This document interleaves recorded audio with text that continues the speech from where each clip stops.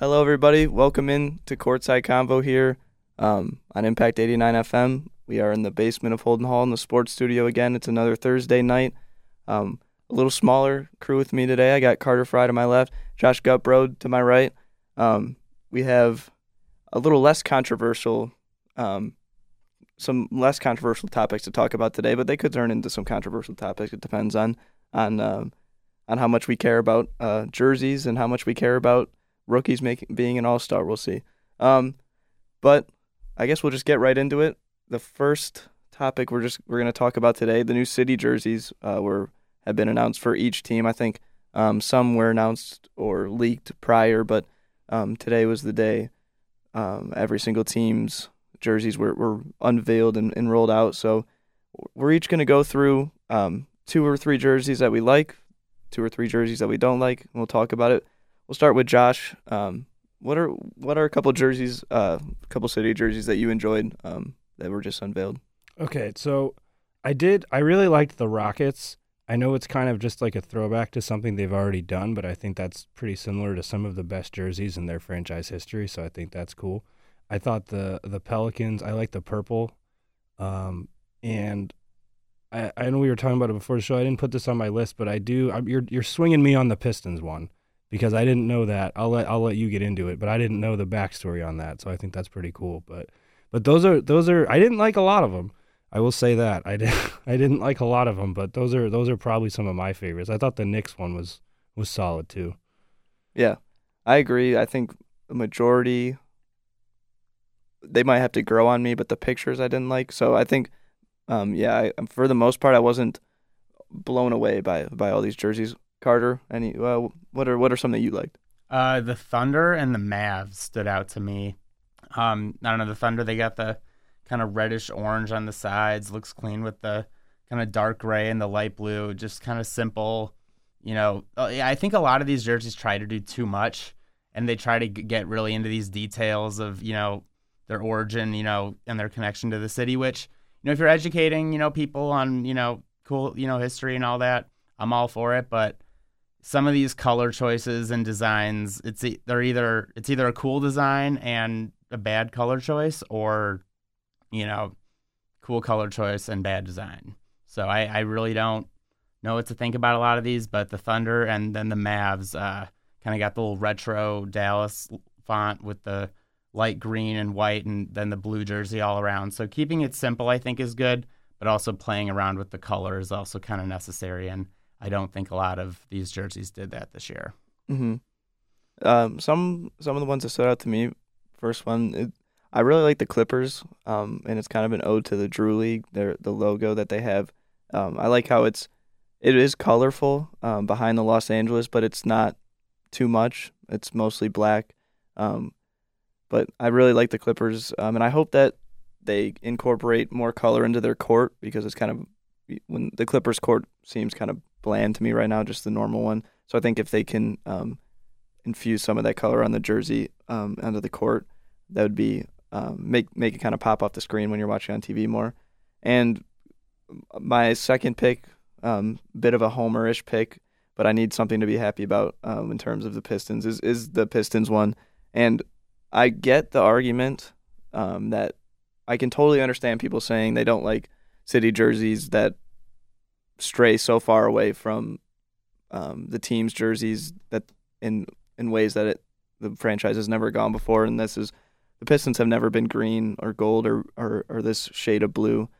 But the story behind it was St. Cecilia's gym, where Jalen Rose's name is in the gym. That's where he worked out. Isaiah Thomas has played there.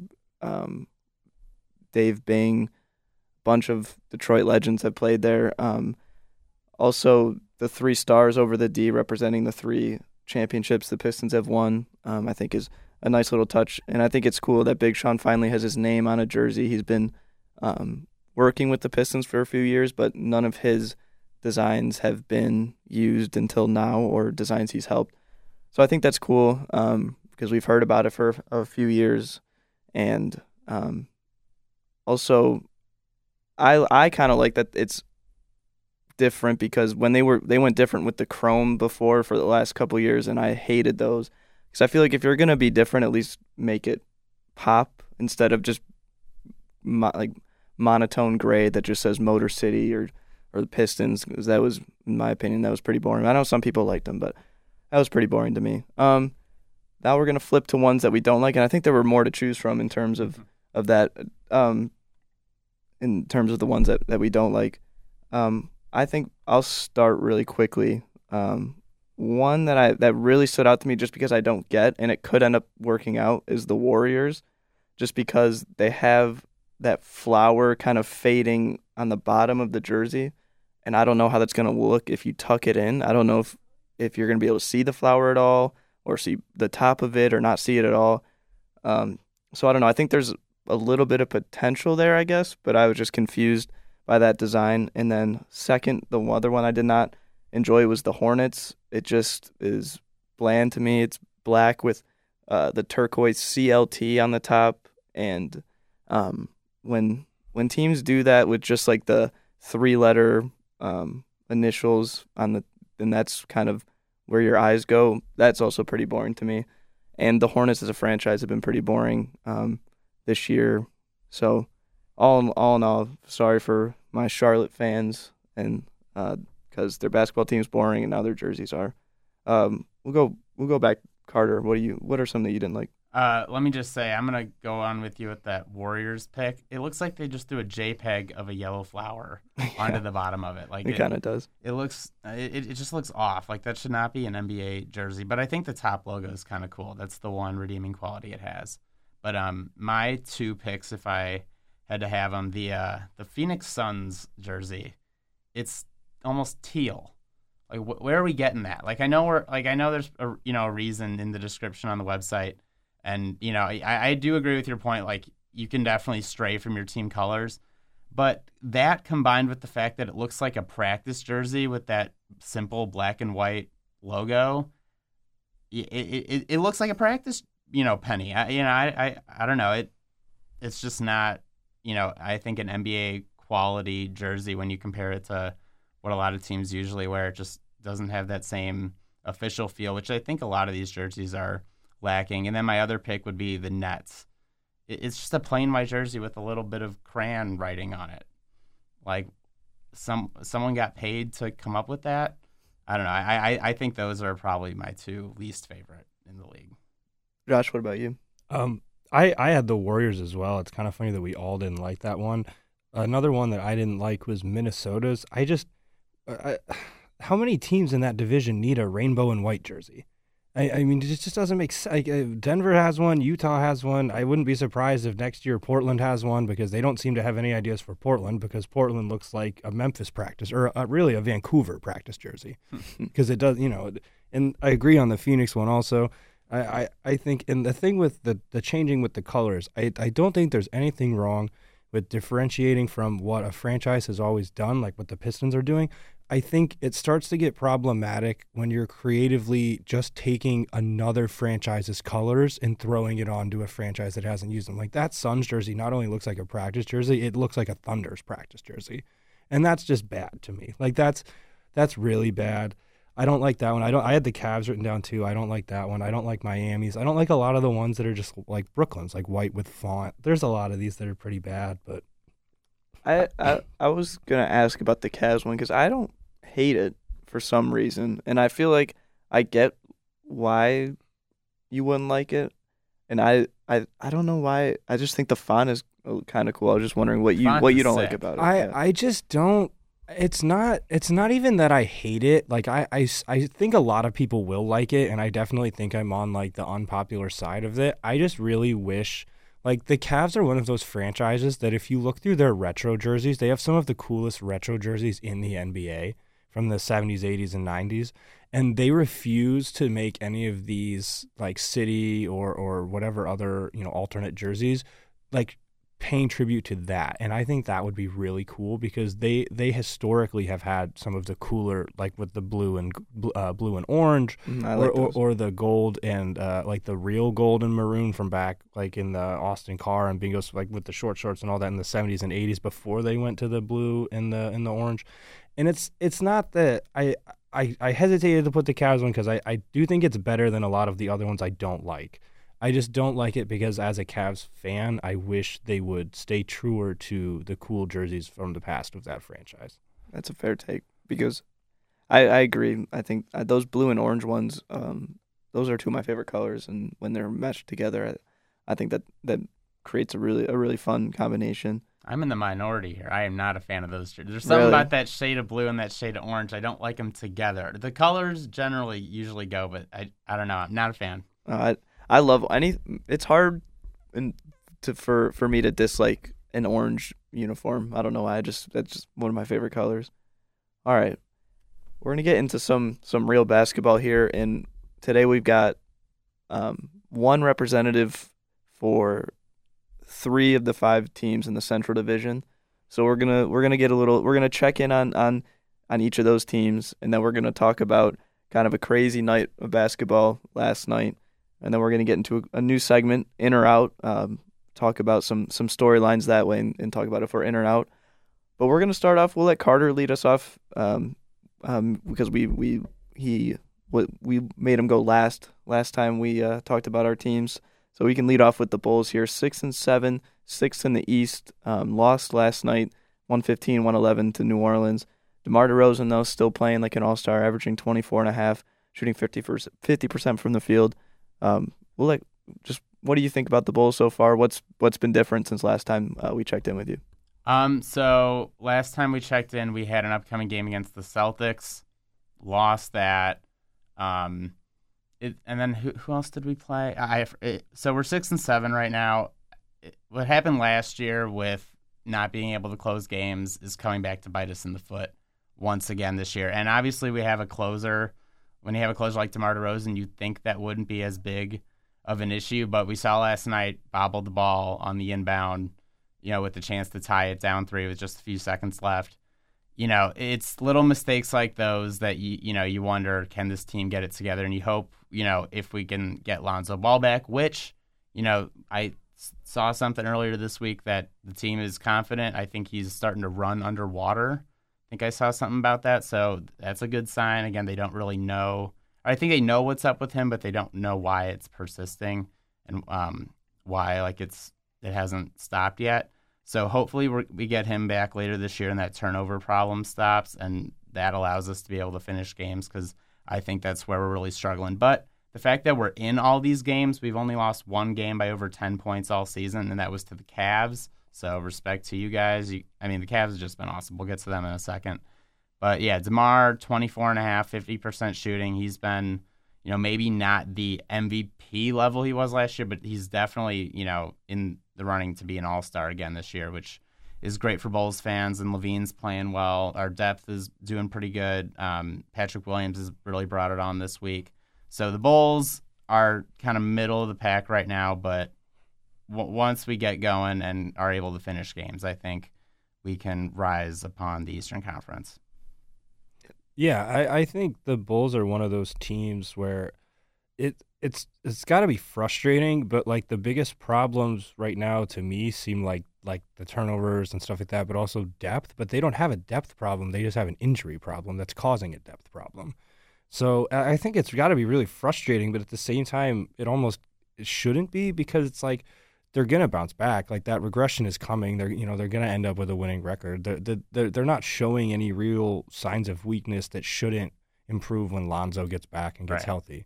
So I'm not really worried about the Bulls. I'm definitely kind of surprised that they've gotten off to this start. But then I also look at what happened to Caruso? Some of these guys, there's some other stuff there where these guys that were playing well, maybe were more of a flash in the pan than we thought. And, the Sunmu's going to be, a very solid player for sure, but he's probably being asked to do a little more now because Lonzo's out. Sure. So once Lonzo's back, I think they're fine. I also think, the teams they're losing to are good. They lost to the Celtics, like you said. They lost to Toronto, who's one of those teams that just, they beat the Cavs. They don't have they have 2 bad losses this year, but they were, 2 and 3 point games. Yeah, exactly. I'm not very worried. The only thing I might be a little worried about is Vooch seems to be losing a little. Yep. Yeah. He definitely is. Yeah, he's losing a little, and I think they kind of were relying on that 3-star approach, and I don't know if he's that anymore. Yeah, and that can lead me to my next question. I just had, before we move on to a different team, I was wondering, is there a move you think this team should make in season at the deadline or even before? Or do you think that this is the team that they're going to ride with throughout the season and into the playoffs? I mean, you never know with Arturas Karstinovis. So what he does at the trade deadline, we'll see as we get closer to December and where our injury report is looking. I don't think we're going to be a team that makes like a huge splash, although I do think this team is still one piece away, and I think that one piece is a better big guy than Vooch, but I don't know that we'll be able to find someone that wants to trade one of their better centers for Vooch, especially mid-season. So, I mean, who knows? You know, people's value will be up in the air in, you know, what is that, 2.5 months? So when we get there, we'll have to see. But I wouldn't think so. And I just also want to do a quick shout-out to Goran Dragic because he has been holding it down to that point guard position. You mentioned Caruso hasn't been like shown out as much, which is kind of true. He's kind of disappeared, but it's because Dragic's been just taken over. I know I mentioned it last week too, but him and Drummond have been phenomenal this year, and I couldn't ask more of him right now. Yeah, Dragic's one of my favorite players to watch. I felt really bad for him in the finals, in the bubble, when he was hurt for Miami. He was having just a great playoff and a great season, and his body just kind of failed him at the end of that. So it's good to see him bounce back and play some productive basketball. But we can move to the Cavs, and one of the best teams in the NBA straight up this year, which is, I think a lot of people thought they would be good. I don't know if many people thought they would be this good this early. But they're 8-3. They're second in the East, only behind Milwaukee, who looks like a juggernaut right now. But still 8-3. Donovan Mitchell has been playing like an MVP. He's averaging nearly 32 points a game. 4.2 rebounds, 5.2 assists, almost 50-40-90 splits. He's been every facet of the game has just been incredible. And they're second in the league in net rating. They're at 8.9, only trailing Phoenix. Their net rating's higher than Milwaukee. Milwaukee's is at 8. So, I mean, this is a team that has just been like they've won close games against good teams, but they're also blowing out bad teams, including my Pistons, without their two starting guards. So, Josh, what is Donovan Mitchell a legit MVP candidate, and what else have you seen from the Cavs this year? I think he has to be a legit MVP candidate. I don't know how you can say he's not. You know, just because it's the stats could be a little better, like with the rebounding and assists compared to other MVP candidates, because you have guys like Luka that are averaging almost triple doubles, but like guys like Luka aren't carrying teams to wins like Donovan Mitchell is, aren't closing out opponents like the Celtics like Donovan Mitchell is. And I think, and I've mentioned this before with the Cavs, the reason that they're 8-3 and second in the league in net rating, to me, it has a lot to do with Donovan Mitchell, but also has a lot to do with what they're getting at small forward. Because I've said it before, but I had no idea that Karis LeVert was going to be averaging almost 7 assists a game. I mean, that is just something about his game that I don't think I would bet the Cavs didn't see that coming, because and I know they like him a lot. I mean, they're starting him, but I mean, he's had a 40-point game already. You know, he's had multiple assist, high assist games. They got an 8-block game from Evan Mobley. Like, they have so many guys that can just take over a game in different ways that I think Mitchell should be a valid MVP candidate, but they're going to have a lot of other guys that are like maybe finishing 4th, 5th, 6th in a lot of different awards. Yeah, and before I get to Carter, I just wanted to say that the Cavs have been. I love the way that they play, and they're one of.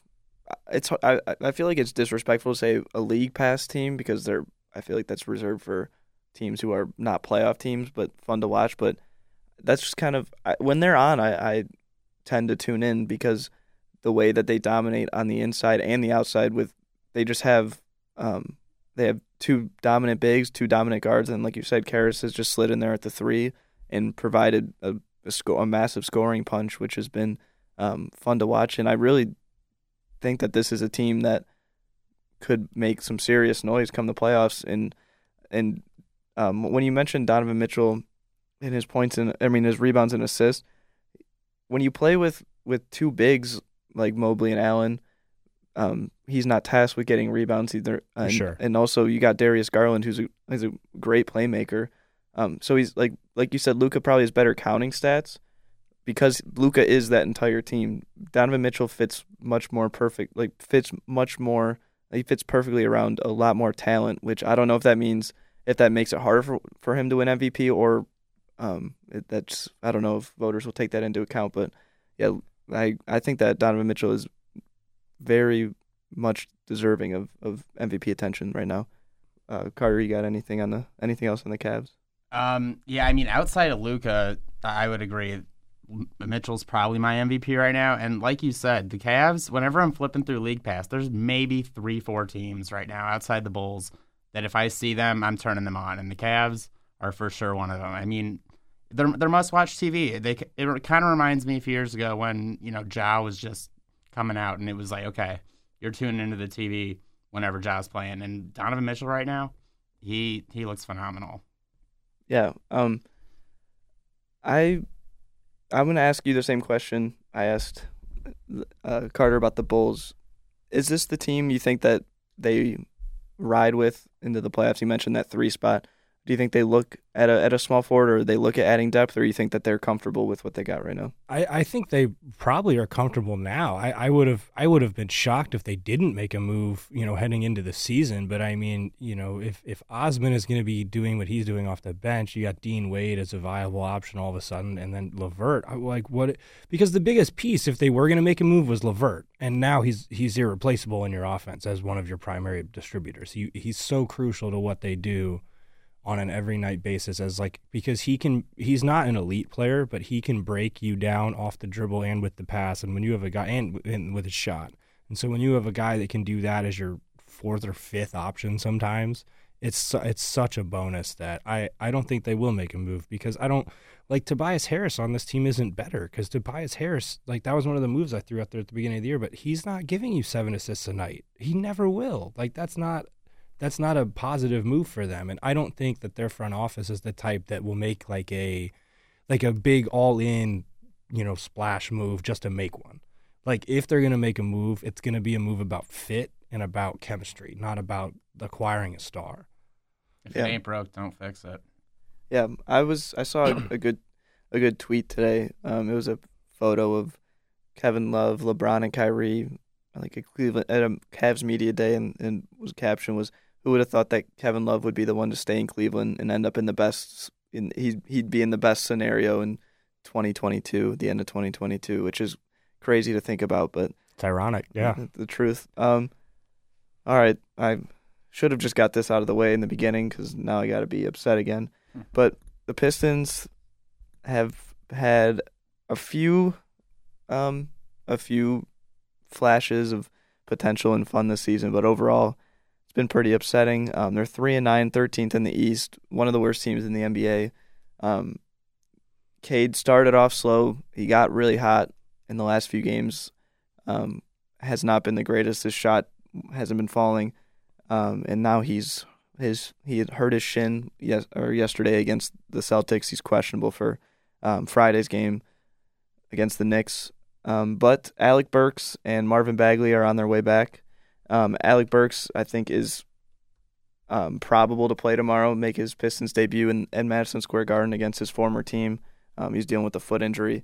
Marvin Bagley got hurt one of the first possessions of the preseason, and it looked much worse than it ended up being, and he is probably a week away. And Marvin Bagley, I've never been the biggest Marvin Bagley fan, but watching this team this year, I think that he will add a lot, because they don't have a player over 6'10" that plays, and Marvin Bagley is no rim protector and not a great defender, but he also, if you want to put him in that starting spot, you can move Sadiq or Bogdanovic to the bench, and that is the Pistons' starting 5. This was true 2 or 3 days ago. I don't know if this is still true, but they are the starting 5 of Jaden Ivey, Cade Cunningham, Sadiq Bojan, and Isaiah Stewart.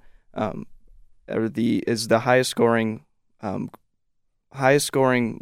in the NBA so far this year, and then their bench is one of the worst in the league. And I think that adding Marvin Bagley and Alec Burks to the mix they don't seem like flashy names, but it could make this team more competitive night in, night out, and I don't think it'll add too many wins, but I think it'll take away some of these blowout losses because they just can't hang with any other team's bench. Killian Hayes he had a good game. He had the best game of his season a night ago against the Celtics, but other than that, probably has been the worst player in the NBA that has gotten minutes this year. His shot is not falling. He's turning it over. He's not getting to the free throw line. He's just not really doing much. So that's a lot to say about Alec Burks and Marvin Bagley, but one more positive thing is that Jaden Ivey has lived up to the number 5 pick so far. Almost had a triple-double against the Celtics. And if Cade is out tomorrow, Friday, when you're listening to this, if he's out against the Knicks, I would put Jaden Ivey on triple-double watch because he's played well against the Knicks in the preseason and their one game in the regular season, and he's going to have the keys to that offense if Cade is out.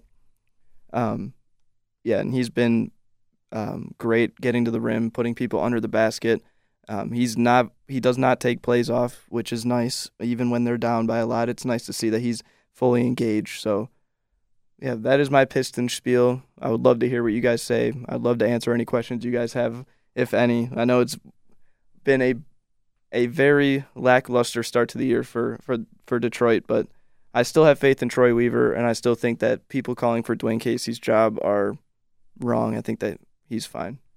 Do you think Dwayne's here for the long haul? I don't know. I think he's here for this year and next year. And I think next year, since they signed Bojan to that 2-year extension, so they will still have a lot of money, but they won't have the most money in cap space, but they will have money, and they're going to be going after, I think, more depth pieces than throwing it at one star, which I was curious what they would do with that, but the Bojan move kind of shows that I think they're going to spread it out, which I think is smart because their bench is really bad. So I think next year is the year where you can kind of test the waters with Dwayne Casey because they brought him in, and not many coaches would be willing to do this, but he just won Coach of the Year, was fired in Toronto, comes into Detroit, and they're still trying to win with a roster that isn't that great, but I think he got the most out of those rosters with Drummond, Reggie Jackson, and Blake Griffin, got him to the playoffs twice. And then it was a full-on tank, and he stuck around, and he's bought all the way into doing that and kind of just trying to help these players progress. And not many coaches you go through that whole roller coaster. So I think it would be nice for him to kind of see the fruits of his labor next year if he can do that. That's a long-winded answer too. I'm sorry, but no, I don't. I don't think that he'll be here when they're truly competing, but I think he'll be here for the next 2 or 3 years. And I feel like he's good at being that guy. He's a good transition guy to. Yeah, I don't know the elite team that's coming in a few years, hopefully. Yeah, maybe he wins Coach of the Year when they take the leap and they fire him, and then they get their Nick Nurse and they win the championship the next year. I don't know. I think they're. I don't want to sound like I'm trying to give them too much credit, but I think they kind of are playing chess when everybody else is playing checkers here because they already have the starting 5, and there's a real scenario here where a guy like Bogdanovich is like a 6th man in a couple of years, and he's already integrated, and and then you just have that firepower off the bench. So I think they're in really good shape despite the start now. Yeah, I agree. It could be a lot of. I think Detroit sports talk has been really toxic recently because every Detroit sports team has sucked at the same time, and Detroit fans are just kind of itching for one team to break through, and they've gotten luckier than. I think Pistons fans need to calm down a little bit because this could be a lot worse than it is right now. You got lucky you got the first overall pick, which most franchises just dream of getting, especially in a draft class that had a true number 1 pick in Cade Cunningham. So that they got the hard parts out of the way, and I think that Pistons fans are just sick of watching bad basketball, which I don't blame them. And I think that when they average. I don't know if it's the case anymore, but I know after the Warriors game, their home crowd was like ticket sales average was top 5 in the league. So people will come watch this team if they're playing well, and there is a lot of hope and a lot of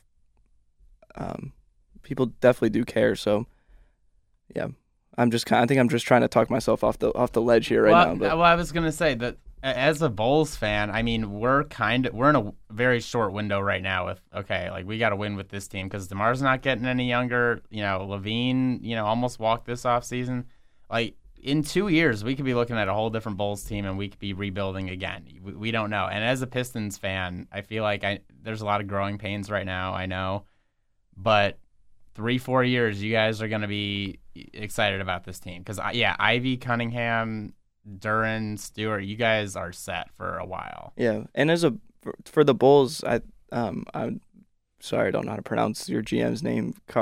Karsinovis, I think. Karsinovis, yeah. I think. I think he's, even if it kind of fizzles out in a few years, he's made good draft picks. Patrick Williams, Dosunmu, and the rest.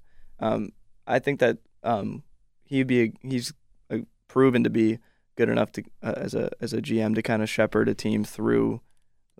Like a lot of teams might be scared of being in the middle, but he seems like a guy who can kind of find the diamond in the rough in the lottery if they end up kind of at the end of the lottery missing the playoffs in a few years. So I get that kind of being worried about being at the end of a window, but I think that the Bulls are good enough in a good enough place as an organization that they'll be fine. And it's also the Bulls; they can attract more free agents than a lot of other places. Well, than a lot of other places, sure, but I will say Chicago's a free agent destination besides getting – or we didn't even get to – DeRozan was a trade, right? No, I think – Or no, did he sign? Yeah, he signed. He signed, okay. So we got DeRozan. But he didn't really have very many other options. And I was going to say, before DeRozan, we haven't had anyone in a long – we had Wade – I remember a lot of rumors Rondo, like Anthony Davis. Boozer was a big get. Was a big back then. Yeah. Yes, that's way further. That's within the last 10, 12 years, though. I mean, those D-Rose teams. Yeah. I guess that's somewhat recent. Yeah, but Boozer was a big get. Gasol was a free agent. Was that a free agent? Yeah, Gasol was a free agent. But these aren't like top tier. No, for these are always like little fill-in guys who can maybe be an all-star for a year, but we're never in the KD We're in the conversation sometimes. Anthony Davis, sure. Yeah, but it never works. Wasn't LeBron? Wasn't there like whispers about LeBron to Chicago at points? Well, the decision, it was between Miami, Chicago, and Cleveland, but Chicago got messed up because D Rose wanted to do it on his own. I remember D Rose didn't want to move on from Luol Deng. He was very loyal. No, that was what it was. Chicago, as a Clevelander, Luol is one of my favorite Bulls as a Clevelander that was a Cavs fan at the time when LeBron was making that choice. It was Luol Deng. I remember reading that Derrick Rose said that he didn't want to move from Luol Deng. They wanted to keep their guys and do it their way. I respect it. I was curious. I've never talked to you about this. What were your thoughts before the decision as a Cleveland fan? I actually had the decision spoiled for me because I was watching it in the other room, and so my mom saw it like a second first and yelled it in. So I remember that. But it sucked. But I mean, did you think he was coming back? No, nobody did. Yeah, nobody that was smart enough to think about it thought he was coming back. Yeah, I guess if you go through all that, it's kind of lackluster just to say you're coming back to Cleveland. Yeah. But he did come back, and he won you guys a championship in the end. All right, let's move into last night. Pretty crazy night. I have on the show sheet here that NBA needs a red zone type of show for certain days of the week. They don't need it every day of the week, but some days of the week when there's a lot of games on at the same time, I think that it would be awesome, and I'd be tuned into that for sure. It's a lot easier than flipping through League Pass to try not to miss all those moments because the games do tip off at the same time, so they end up. They're not like staggered, so they end at the same time. Well, did you see what they did on Monday? Yeah, they did stagger them on Monday. It was 15 minutes after the other. There wasn't a single game. All 30 teams played, and there wasn't a single game that started at the same time. Yeah, I think they should do that every night. It was cool. It was a good setup, and a lot of basketball. It was too much basketball. I mean, I'm never too much basketball, but it was hard to keep up with everything going on.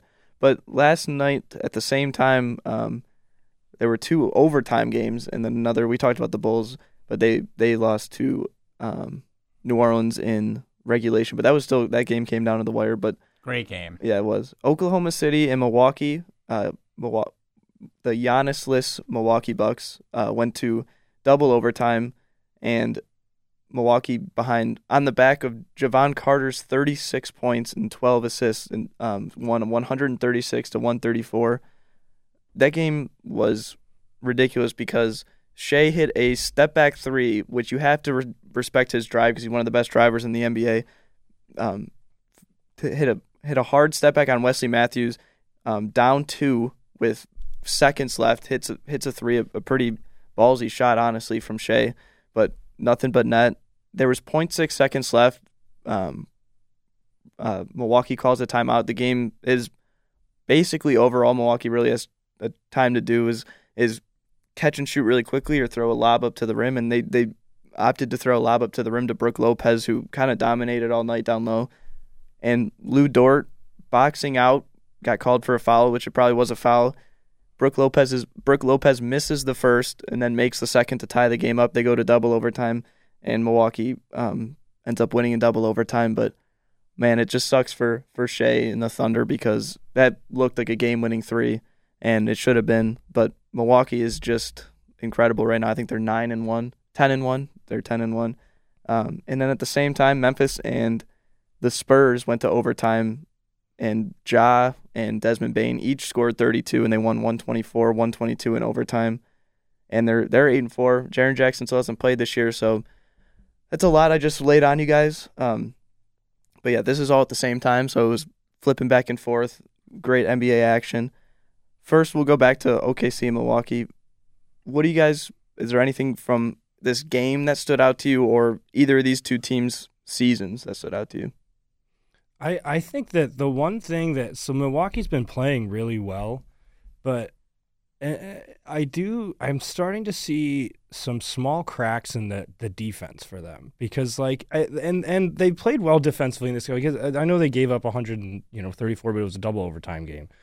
But they are getting a lot older, and they seem to have, even though they're still winning the games, a couple nights where they're just a step slow. And it hasn't hurt them yet. It hasn't, but I think that maybe as we go on in the season, it's just something worth watching because that might come around come playoff time. Yeah, when you watch teams, you can definitely tell if a team is running around, they look athletic, they're getting up and down the court really quick. And then there's the Bucks, who they got all these old guys on the team, so it's not a surprise. But yeah, Wesley Matthews and George Hill giving you 30-plus minutes last night. Obviously, a double OT game. You had to have everyone play more, but they're old. You're not going to be able to get quality minutes all season long out of them. They're still fresh. It's early November. Come March, if they have injury problems, if Giannis goes down for a period of time, we might see this Bucks team slip. And like you said, defense is usually their thing, but they're slipping this year. Yeah, I semi agree, but this is also a team that's missed Chris Middleton for most of the year as well. So he's gonna have fresher legs when he comes back. And I don't buy that Giannis is ever gonna, at least for the next couple of years. I don't know if anything can slow him down. Just we saw it the year he won the finals. It looked like in that Atlanta series, it looked like he was seriously hurt with that knee injury, and he comes back and I think he played game 1 of the finals, didn't he? He didn't play that much, but I think he came back, or did he miss the first game of the finals? I can't remember. Either way, he came back way quicker than any normal person should ever come back from an injury like that. And then he also he has 2 MVPs. He plays a lot in the regular season, and I know he used to get a bad rap for choking in the playoffs, but his playoff stats are still very solid, and he had a 50-point game to close out the finals a few years ago. So as long as Giannis is on that team, and Budenholzer has kind of gotten the monkey off his back in terms of playoff success recently. So I think that he's a really good coach, and I think that Giannis is, if he's not the best player, he's a top 2 or 3 player in the world, and he will be for. He's my number one. He's my number one. I think he's my number one as well.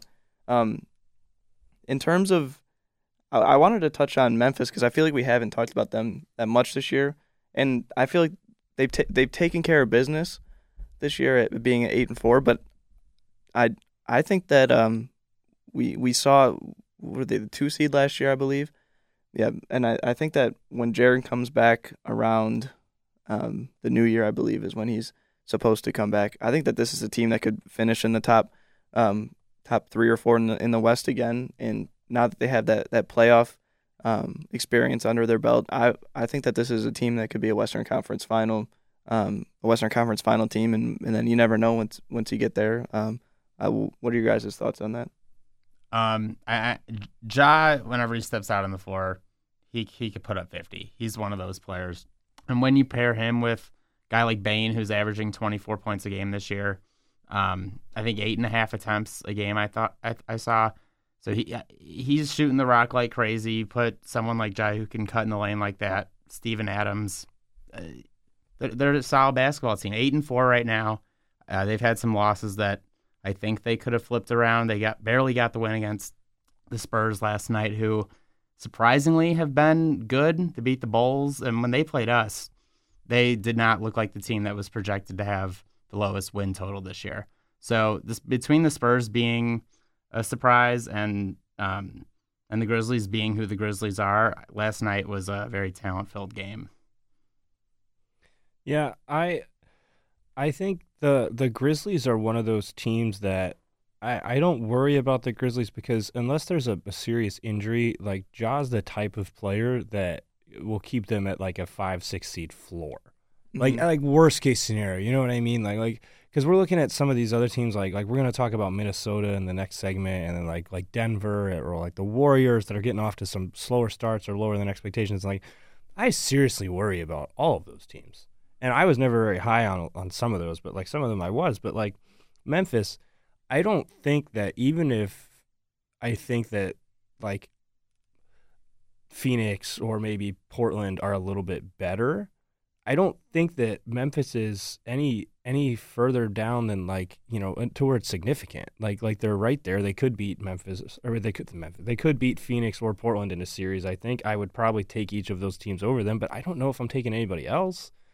You know, in the West right now, I mean, and the West seems down this year. It's so weird. Yeah, it's such a weird year. It was a total shift, and it's the West seems very down, and a lot of the teams that everyone was hyping up, like Denver and Minnesota, just aren't or the Warriors. The Warriors are in 12th right now. Yeah, what is that? Minnesota's not doing anything. I mean, we're already hearing cat trade rumors.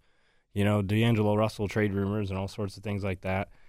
For the Spurs, though, this Spurs team is fun. They remind me of the Andre Iguodala Philly teams, where they had six guys averaging no more than 12 a game, and then like Iggy. Now, like Keldon Johnson's averaging more than that, but like he kind of reminds me of like how Iggy used to be, where he's just kind of doing everything. He's like 6'5", 6'6", tweener, guard, small forward, leading that team. But then they have, you know, they just have so many guys that can give you 12 to 15 a night, like if they need to. And it's hard to compete with that because you look at teams like, you know, like the Bulls. The Bulls have a better starting five than anything that Spurs can throw out. But then you start getting to that 8th, 9th, 10th guy. If the Spurs have a 10th guy that's going to get you 10 or 12, like the Bulls aren't going to keep up with that. Like when they're dealing with the injuries that they are, I mean, it's just not. It's not feasible. Bro, throw Keita Bates-Diop in there. It's game over. And it's just a testament to Pop. Like it just is because Bates-Diop is like a guy that people thought was going to be like out of the league. Right, in 2 years. And like, or like Zach Collins. Like Zach Collins is not good at basketball. Like he's just not. Like he's an NBA player. Like, yeah, but he's not he's not a good NBA player. And they're getting productive minutes out of him. It's one of the craziest things I've ever seen. Pop could win Coach of the Year if, you know, just because of that. If this team makes the playoffs, Pop better get Coach of the Year. Him or Will Hardy. Yeah, I mean one of those two guys because I mean first team to 10 wins, Utah. Yeah, but I mean it's just wild to me. It's just crazy because I mean a lot of those guys too were like really high profile trade candidates. Like everybody wants Pirtle. Everybody wants Keldon Johnson. Everybody wants all these guys. And they were just like, no, we're just going to keep them. And they're good. Nobody thought they'd be good, but everybody individually liked all their talent. They just, for some reason, nobody thought that talent would lead to anything with like the second or maybe best coach in NBA history. I don't know. Everyone thought they were fill-in pieces, like that last puzzle piece that a team needed, but they're all working together and doing it on their own. Yeah, one more thing on the Spurs is I just love the way that they've drafted recently. We guys mentioned Keldon Johnson and them, but Jeremy Sohan was a guy I was really high on. He's been great defensively, able to switch, plays with a lot of energy. And Devin Vassell is a guy that the Pistons that I thought could have gone in place of Killian Hayes, and I love Devin Vassell's game as well. So, yeah, then you just throw Keldon Johnson on top of that and all the other guys you mentioned, and it's them in Utah. We've talked about them a lot on this podcast, but they're similar in many ways. Utah's more of a veteran; they have more veteran players in that way, but it's kind of just a collection of guys who are just playing well right now, and they have a lot of them. And if someone's off one night, you got 3 or 4 guys that can pick up the slack, and a lot of other teams just don't have the same kind of depth in that way. So it's interesting for sure. All right, the last segment we'll get to, we're gonna in and out. There are 2 things we'll talk about. I'll bring up, ask Carter and Josh if they're in or out on it, and I'll give my opinion as well. First, Paolo Banchero will be an all-star as a rookie this year. He's a heavy favorite to win Rookie of the Year. Has been the best player on the Magic already. And I'll just run through some names that the last time a rookie has made an all-star team was Blake Griffin in 2010. So it's been over a decade. But most of the names on this list, unless you get back really far because their talent wasn't that great in the 70s or late 60s and 70s, but most of the names in modern NBA who have made an all-star team as a rookie have gone on to be Hall of Famers. And Blake Griffin, that he might be, that's debatable, we'll see. But before him, Yao Ming in 2002, Hall of Famer. Tim Duncan, Hall of Famer. Grant Hill, Shaq, Dikembe Mutombo, David Robinson, Patrick Ewing, Michael Jordan, Hakeem Olajuwon, Ralph Sampson, Isaiah Thomas, and then Larry Bird's down there too. But those are all, I didn't skip over names. Those are all in order. So, I mean, obviously I'm not going to jump to any crazy conclusions about the rest of his career, but that he would be putting himself in a territory that basically only Hall of Famers grace. So, are you guys in or out on Paolo being an all-star this year? I'm usually someone that if I'm asked, will this person be an all-star, I generally say yes more than I should because I always forget how few spaces there are. And obviously at the end you'll get injury replacements and it ends up being a few more.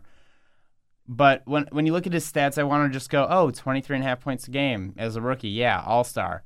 But then you look at everyone else who's above him just on the points per game list, and then you look around him, who else is playing well this year. I don't think he cracks that top, is it 11? Or players in the East that make the all-star? I forget what the exact number is. But I think it's 12, maybe. 12? Could be 11. I could be wrong. Yeah, okay. I think you're right with 12. But, yeah, I just don't think he's in that top 12 of the Eastern Conference. I'll count injury and I'll count if he gets in at all, I'll count it. So, okay. So he could be a replacement as well. My final answer will be I think he'll be one of those people that gets snubbed, or he'll be like first on the snubbed list, but I'll say no. Okay. I'll say I'm in, but as an injury replacement.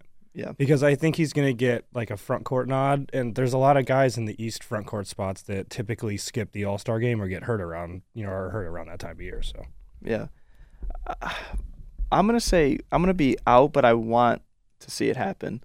I think that'd be really cool, and we've talked about it before. He's quickly becoming one of my favorite players in the league, and I can't wait for him to get playoff minutes because I think that this is a guy that could take Orlando pretty far once these guys either progress or they add players around him in Orlando. So, yeah, I think that Paolo has surpassed all expectations, and my pick of Ben Mathurin for Rookie of the Year looks okay. It would look good in any other year right now, but Paolo is it's not even a competition at this point in the year. So if he's healthy the rest of the year and playing even close to this level, he will be holding that trophy at the end of the year.